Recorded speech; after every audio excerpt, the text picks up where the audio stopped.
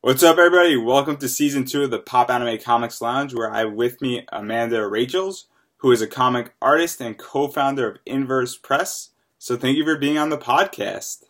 Thanks for having me. So now, you've been involved as an artist and the co-founder of Inverse Press for about 6 years now. How were you first introduced to the world of comics? As a little kid, I was just reading comics with my older cousins, and I've loved them ever since. Comics and cartoons. Great big Batman fan as a little one. So what age did you start reading, and what were you reading? 5. Batman was really a big start. I liked all the Disney comics that were kind of big at the time, but from early on, I kind of dug horror stuff, so I moved to EC Comics really quickly. I liked X-Men a lot. It's kind of funny. I'm down on the Gulf Coast of Alabama, and we're right next to Florida. And we had 2 shops. One was an hour this way, one was an hour this way. And we didn't really like the people that ran either shop. So my dad, he finally got sick of having to go every week. So we opened our own shop in the middle. And so I got to spend a lot of time in the comic shop. It was a really nice experience. Got to work there while I was homeschooled and all that. And now, being that you worked in a comic shop and you were a family-owned comic shop, how did that influence you as an artist? I had a desk in the middle of the shop. I published 3 comics. I guess I was about 17 at the time. I know there's copies floating around out there, and I'm trying to collect them all so that they can be destroyed. And the people that have them, they're like, you're never getting this back, ha ha ha. But thank God people loved me because they were so bad. And what were some of your early influences as an artist? I loved Akira, Katsuhiro Otomo. That was one I would just sit there and look at the panels and look at the panel structure. And so I really took a lot from anime and manga early on. And I was like, uh-oh, I can only draw anime and manga. So tried to get a little bit more Western with my art. And were there any major American comic artists or even comic writers who really helped to inspire you? Walt Simonson is a personal favorite. Bill Sienkiewicz. I don't care what it is, I want it. I like all the old Jack Davis horror stuff. I like Jim Lee and Todd McFarlane. Oh my God. I remember nerding out a lot to that with my older cousin. We had his pictures all over the wall and ceiling, and he drew every little Spawn picture, Spider-Man and all that. And we bought the VHS tapes where he would draw in front of the crowd, make new characters. And it was so cool. Years later, my partner Kevin and I, we were doing Baltimore Comic Con, and Todd McFarlane came by our table and looking at our books. The same thing happened at the same con. 2 years later, Walt Simonson came by. So that was just funny. The funniest little part of that, the guy next to me, he had been trying to take pictures of Stan Lee all day. Walt Simonson comes by and talks, and then he looks at me and he goes, "Was that somebody?" And I just wanted to hit him with a chair. And obviously, you looked up to a lot of these people, and I would imagine that you're still a huge fan of them. How does that affect you to hone your skill as an artist and inspire you to get better and hone your skill and develop your technique? It's absolute fuel. Stephen King says, if you want to write, you have to read. And I feel like if you want to draw, you need lots and lots of art and kind of have the osmosis effect. It definitely makes me want to be better and to learn more and see more. And it's not just with art, it's with photographs. I want to look at architecture, and I like drawing people, I like drawing monsters. So those areas that I don't feel like are my strongest points, like tech, I try to look at that a lot. I don't necessarily follow through and practice drawing it as much as I probably should, because I'm drawing people. This person can have a tentacle coming out of their head. But I'm always looking for new and interesting things. And when you see some of the artwork that's out there, it just blows your mind. I think it all just helps to add to that drive to want to be better. And now, growing up, you were reading comic books. You said you have 3 comic books out there that you want to destroy. You grew up in a comic shop, quite literally. But did you ever expect you to actually be drawing comics, owning your own company in this field, as well as doing a few sketch covers and being really involved in this industry? I never really saw myself doing anything else because it's just always been a real passion for me. And there were a few years there where I was just like, the heck with it, I'll do a real job. I worked in a bank. I had to be responsible, get cursed at a lot, and that was hell. And it was like every day my chest would get tight just pulling into the parking lot. I'm just much happier drawing horrible creatures and not working. And now I want to talk a little bit about comic culture down south. Obviously, I've spoken to people in Los Angeles and California. I've spoken to people in New York. But what exactly is the comic culture in the Gulf of Alabama? On the Gulf of Mexico, we've got actually a big, pretty active community. There's a few little groups of people down here making their own comics also. We've got some good shops down here that have all been supportive of what we do. They're so excited to see comics and art being made in the communities. We've got a really strong base down here, and people are just so excited and have such a good attitude about it. It's so much fun. And I think that leads us right into my next point, which is to talk about Inverse Press. How'd you meet Kevin Lepore, your co-founder? The Star Wars card game. We played card games, and that's how we met. We played each other. So yeah, we're big time nerds. But we've been friends for so many years, and we're both just creative types and big nerds. That's what we do. We make comics in our house. So when did you wake up and say, let's go create this company? Well, he knew that I wanted to draw comics because I had just gone through a period where I don't need to do this. I'm not good enough to publish. I should just give up. And so he said, well, why don't you just practice and have some fun? Just pick it up as a hobby again. I guess I've been out of it for about 2 years. And he's written some prose and poetry and just some little stories. I said, well, I'll write something for you and let's just have some fun with it. So he wrote a cool little Doom Patrol piece for me to draw. And so I scribbled that out and he was like, well, let's do something else. So we were looking at other people that were making independent comics at the time. And so we said, why don't we do something like that? So we were playing around with that. We did a really silly little superhero book that's terrible. It was way too wordy and the art was all jumbled. But it was our first effort. So then we started a webcomic called The Blind Eye.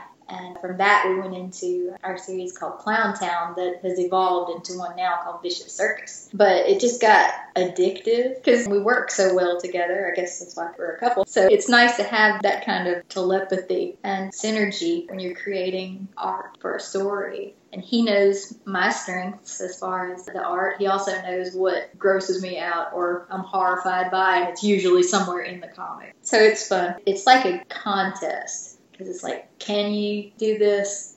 Yes, I can. I will prove you wrong. We try and one-up each other on it. And now before we get to some of your work, which you just mentioned, some of my listeners might not be familiar with Inverse Press. Can you explain what you do and some of the genres you cover and some of the work you do? We tell weird, dark, and fun stories in comics. We've got a series about killer clowns called Vicious Circus, where the killer clowns aren't necessarily the bad guys. They protect abused children by going vigilante crazy on their abusers and the bad parents. I did a series called Flesh of White with Erica Heflin, who she was the writer for Wonderland for Zenescope. And that's a story about a real phenomenon that happened in Kenya and Tanzania and in Africa, where people with albinism are hunted for their body parts because witch doctors say that they're magical creatures and they sell spells to people. And they use the albino body parts as components in spells. So it's a real thing there that people are mutilated and hunted for their body parts. And our story is based on that with a little bit of a supernatural element to it. It's about a mother whose baby's born with albinism and she's trying to protect him from a witch doctor who wants to take him. And we've got a steampunk western take on the Four Horsemen of the Apocalypse called Last Ride for Horsemen. It's on its second issue right now. The artist Nathan Smith and Kevin Laporte's the writer on it. They do one horseman per book. And the first one is Famine. The second one that came out recently is Pestilence. It's about this one little town that's sieged, so they're screwed. Then we have a sci-fi horror story called The Absentee about a test pilot who goes into space looking for a way to harvest clean energy. But in the process, he gets possessed by a demon, and he comes back to Earth saying, yay, my mission's successful. And then he finds out he can use this demon's body that's awesome, cool, I've got powers, I can fly. And he's off using this body, but the demon's using his body, so he's seducing his wife and ruining his job, and it's really fun. It's a dark, dark, funny story. Everything eventually becomes a horror story for us. And now, before we talk about some of your works, which we're going to get to, some of the ones you just mentioned, actually, a lot of your projects have been funded on Kickstarter. Why did you go down the path of using Kickstarter to initially fund it? Well, it's expensive to make comics. And to start off, we got into this competition that was basically like American Idol, but with comic books. It was like you made a comic and then people voted for your comic. And that's how we started with Clowntown. A lot of people that were supporting us in this contest and voting for our book. And so we kind of had a built-in audience by the end of it. We came in second in the competition. But we still wanted to continue the book. And most of them have stuck with us the entire time. We built a network, and they want to use it and tell them stories and give them something to look forward to with the rewards that we have. So it's become an interesting community for us, but we really wouldn't be able to do it without that support.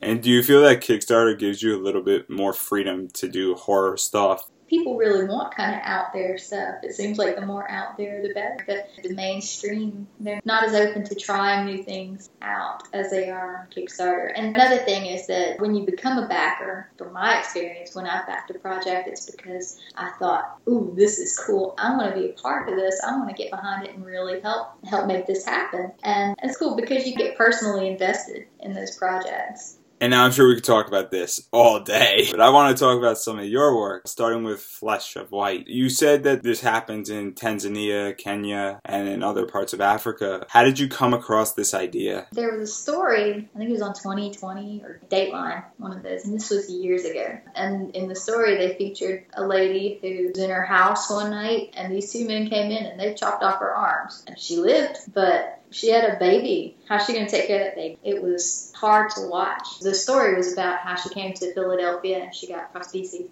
and was able to function and be a mother to her child and to, live a full life. And that stuck with me. How horrible things happen like that to people this day and age. And when I want to tell a story, it's usually because of something that's affected me or that keeps me up at night. And oddly enough, Erica and I, we had wanted to do a project together. We didn't really have anything in mind. And I had that in the back of my head. And I told her, well, why don't you come up with something? And let me know what you're thinking. We can get together on it and see what it is we actually want to do. And that's the topic she came up with. And it was supposed to be just a 20-page single issue that we were going to do together. But I told her, we need to tell this story. And this is something that I want to do. And she killed it from a writer's perspective. She tells it as a mother who's fierce. And it is an intense story. So to backtrack, how did you meet Erica? Because she's done a lot of work for Zenscope. She's done a lot of other stuff. Kickstarter, actually. We had lots of mutual friends from a message board and a group that makes anthology books called The Gathering. We met through there. I had a reward up that was, I'll draw a 4-page short for you. And she purchased that reward. And she wrote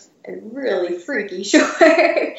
And so we did another one. And I was like, we need to do something long form. And she also bought an early reward where I drew a 20-page book for you. And so she got one of those. And we sold 2 of them. And the other one became a book called Eyes of the Hurricane, which is neat. So 2 projects came from Kickstarter rewards. So staying with Erica, how much creative freedom did you have in interpreting the script that she created? Well, she would come up with her script, and I would just do what I do. She never really had any edits or anything like that. Never asked for a change because there are parts of the script that are pretty brutal. And so they were very difficult for me just as a person to sit there and try. I didn't want to look at it while I was drawing it. And it came out pretty nicely. I can look at it. But I think she just sat back and watched it happen. I was trying to really impress her. And now this project started in 2013 and just recently ended in 2016. We had other things going on too, other books and cons and life. And at the time, I was drawing it and coloring it. We collected it in a really limited run on Kickstarter. And we had a colorist named Nathan Lewitt come over and enhance my work. We also had, on the first issue of it, another colorist named Gavin Michelli did that one. He's done work with us on other books. He's a colorist on Last Ride for Horsemen. But we brought more people into it to finalize some of these things. But then we finally got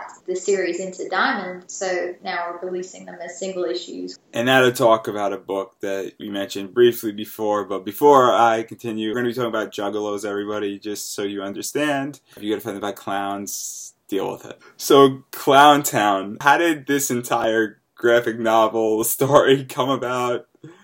Okay, this is a funny story on a few levels. I'll start with the fact that when I was 9 years old, I read Stephen King's It. So, Stephen King warped me, and I wouldn't really say that I'm a fan of clowns, but I've always had an interesting soft spot for Pennywise. Anyway, Kevin and I, we spotted this contest, and I won't say the name of the contest, but it was similar to American Idol in that you got people voting for each project. You started with a cover sketch, and then you turned it into a 12-page comic, and by the end of it, you had a nice, complete little work. And so we wanted to do something scary, and we thought, well, what can we do that's going to freak out grown people?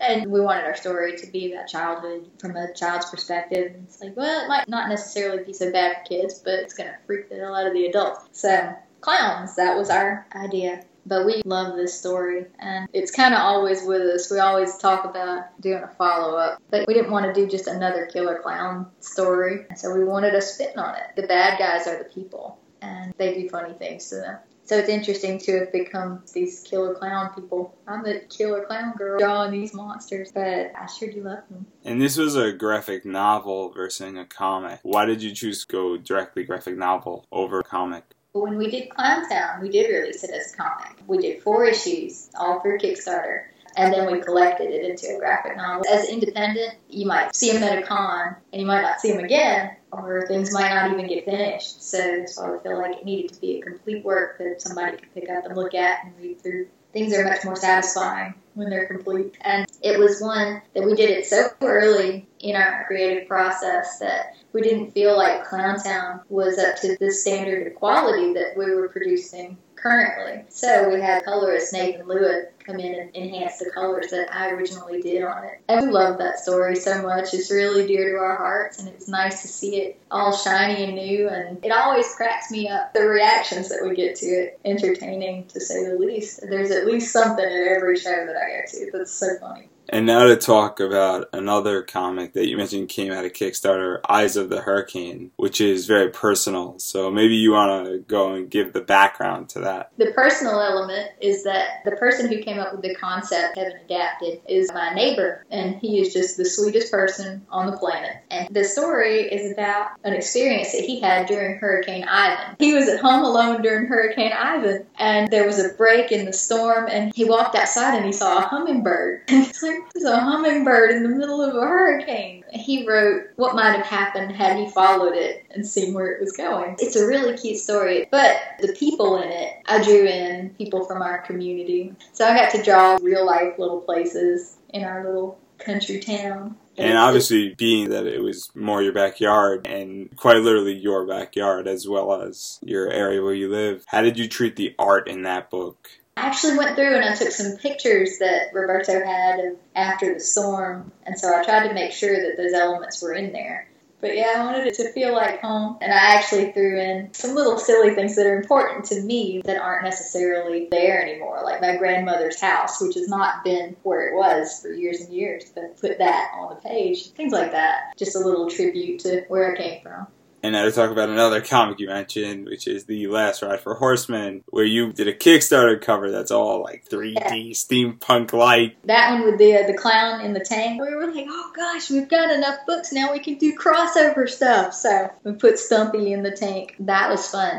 Nathan, who draws the book, he's such a great artist. His style is so fun, and it's neat to get to collaborate with the artists working with us. And now I think we're going to talk about maybe your favorite comic that you've done, which is Vicious Circus. How the hell did this concept come about? Well, Vicious Circus was when we had Clowntown. It was one of the very first projects that we did, so it looks like it. And so we wanted it to look more polished and professional like the things that we've been putting out over the last couple of years. And so we had Nathan Lewitt come in, enhance my colors on Clowntown. And we rebranded it. Kevin went over the script, relettered and edited and added a scene here and there. And we thought it made it into a much better book. So we went with the new title of Vicious Circus rather than Clowntown. And that we released in graphic novel format. There's 3 limited single issue set of Vicious Circus. It's only available through Patreon. Vicious Circus came full circle for us because it was nice to really put the bells and whistles on it and use all the skills that we've learned in our time of of making comics to come back to this project and make it all it could be. And now, obviously, I mean, you have a rich history in clowns. What can fans expect next from you with clowns? Well, Kevin and I have talked about doing a follow-up. We can't stop doing this. It gets in the way of every other aspect, but it's wonderful. And the clowns, it might be a little while, but we're going to come back to it. We're actually revisiting another of our series, The Blind Eye, the very first little webcomic that we did. There was a character in that had such a positive response. Named Great White, shark-themed vigilante. So that's like my favorite thing that I've ever designed. Kevin and I spent a lot of time on that one. People responded really well to that character, so we want to do something with him. And I'm trying to juggle a couple of projects right now. So it's between Great White and Shakespeare. You have a Patreon page. What is your Patreon page? Patreon.com/Amanda Rachels. And so you're right now doing a William Shakespeare Titus Andronicus, which is a sci-fi interpretation on that work, which I'm sure you'll explain right now. We're slowly doing this comic in acts. And Titus Andronicus is one of my very favorite plays by William Shakespeare. And it's the most brutal, horrible, violent play. It's wonderful, though. But it's always been a favorite, and it translates extremely well to a comic book. And so we wanted to put it on paper, but with a different spin on it as a science fiction story. And so it's a faithful adaptation. We've changed maybe half a dozen words to just fit the context of what's going on. But it's crazy to combine Shakespeare, horror, sci-fi, and comic book. And now a lot of the funding for this is coming through Patreon. Can you go into why you need funding and why people should donate? We're slowly but surely dipping our toe in the water of Patreon. It's eventually going to be kickstarted, and Patreon's a way for us to go through some of the original art and get a little bit more artwork out there in advance of the Kickstarter. We're looking at any ways to really put it out there for different audiences that are interested in supporting it. With Kickstarter, we have to do a lot of priming long before a project to make sure that we can get people backing it and get people excited about it beforehand. So we're just trying to get as much out there early as we can, but it's going to be a rather timely project for right now. And now, what are some of the rewards you're offering on Patreon? Well, I'm doing my interpretations of some iconic Shakespeare scenes that may be in a completely different genre. Like, I was doing the witches from that Scottish play in a techno cyberpunk motif. And I was doing trading cards with a certain character done in several different genres. You could have half a dozen different versions of Iago. Lady Macbeth was one of the first that I did. I did a pinup girl, but it got kind of crazy there. I'm just having some fun with it. A lot of it is warm-up art, and I go between that and art. It's kind of what's inspiring me this morning. And is there anything else you want to tell the listeners about this project? You can go to shakespearecomic.com, sign up for our mailing list. We don't send updates out very often, so we don't spam you. But we are going to be offering the first 10 pages as a preview. Once we've got the color and the letter, it just has to be fleshed out just a little bit, and then we'll get that out there to you. It's going to be a long project, but we want people to be able to see parts of it as we're working. And now we're just about to wrap up in one or two questions. So you've been involved in comics your entire life, from the comic shop to creating your own stuff very young to co-founding Inverse Press, as well as being an artist in many of them. What advice can you give for people who want to enter this industry in this field? Don't get discouraged and see projects through. Finish what you start. It can take a lot out of you, but you do it because you enjoy it, not because you want people to necessarily buy it. I know a lot of people who want to put things together, and they don't necessarily have the means to publish comics. And they are heartbroken over it. And I feel so bad. And I'm like, are you enjoying doing it? Well, keep doing it. Are you not enjoying doing it? Stop.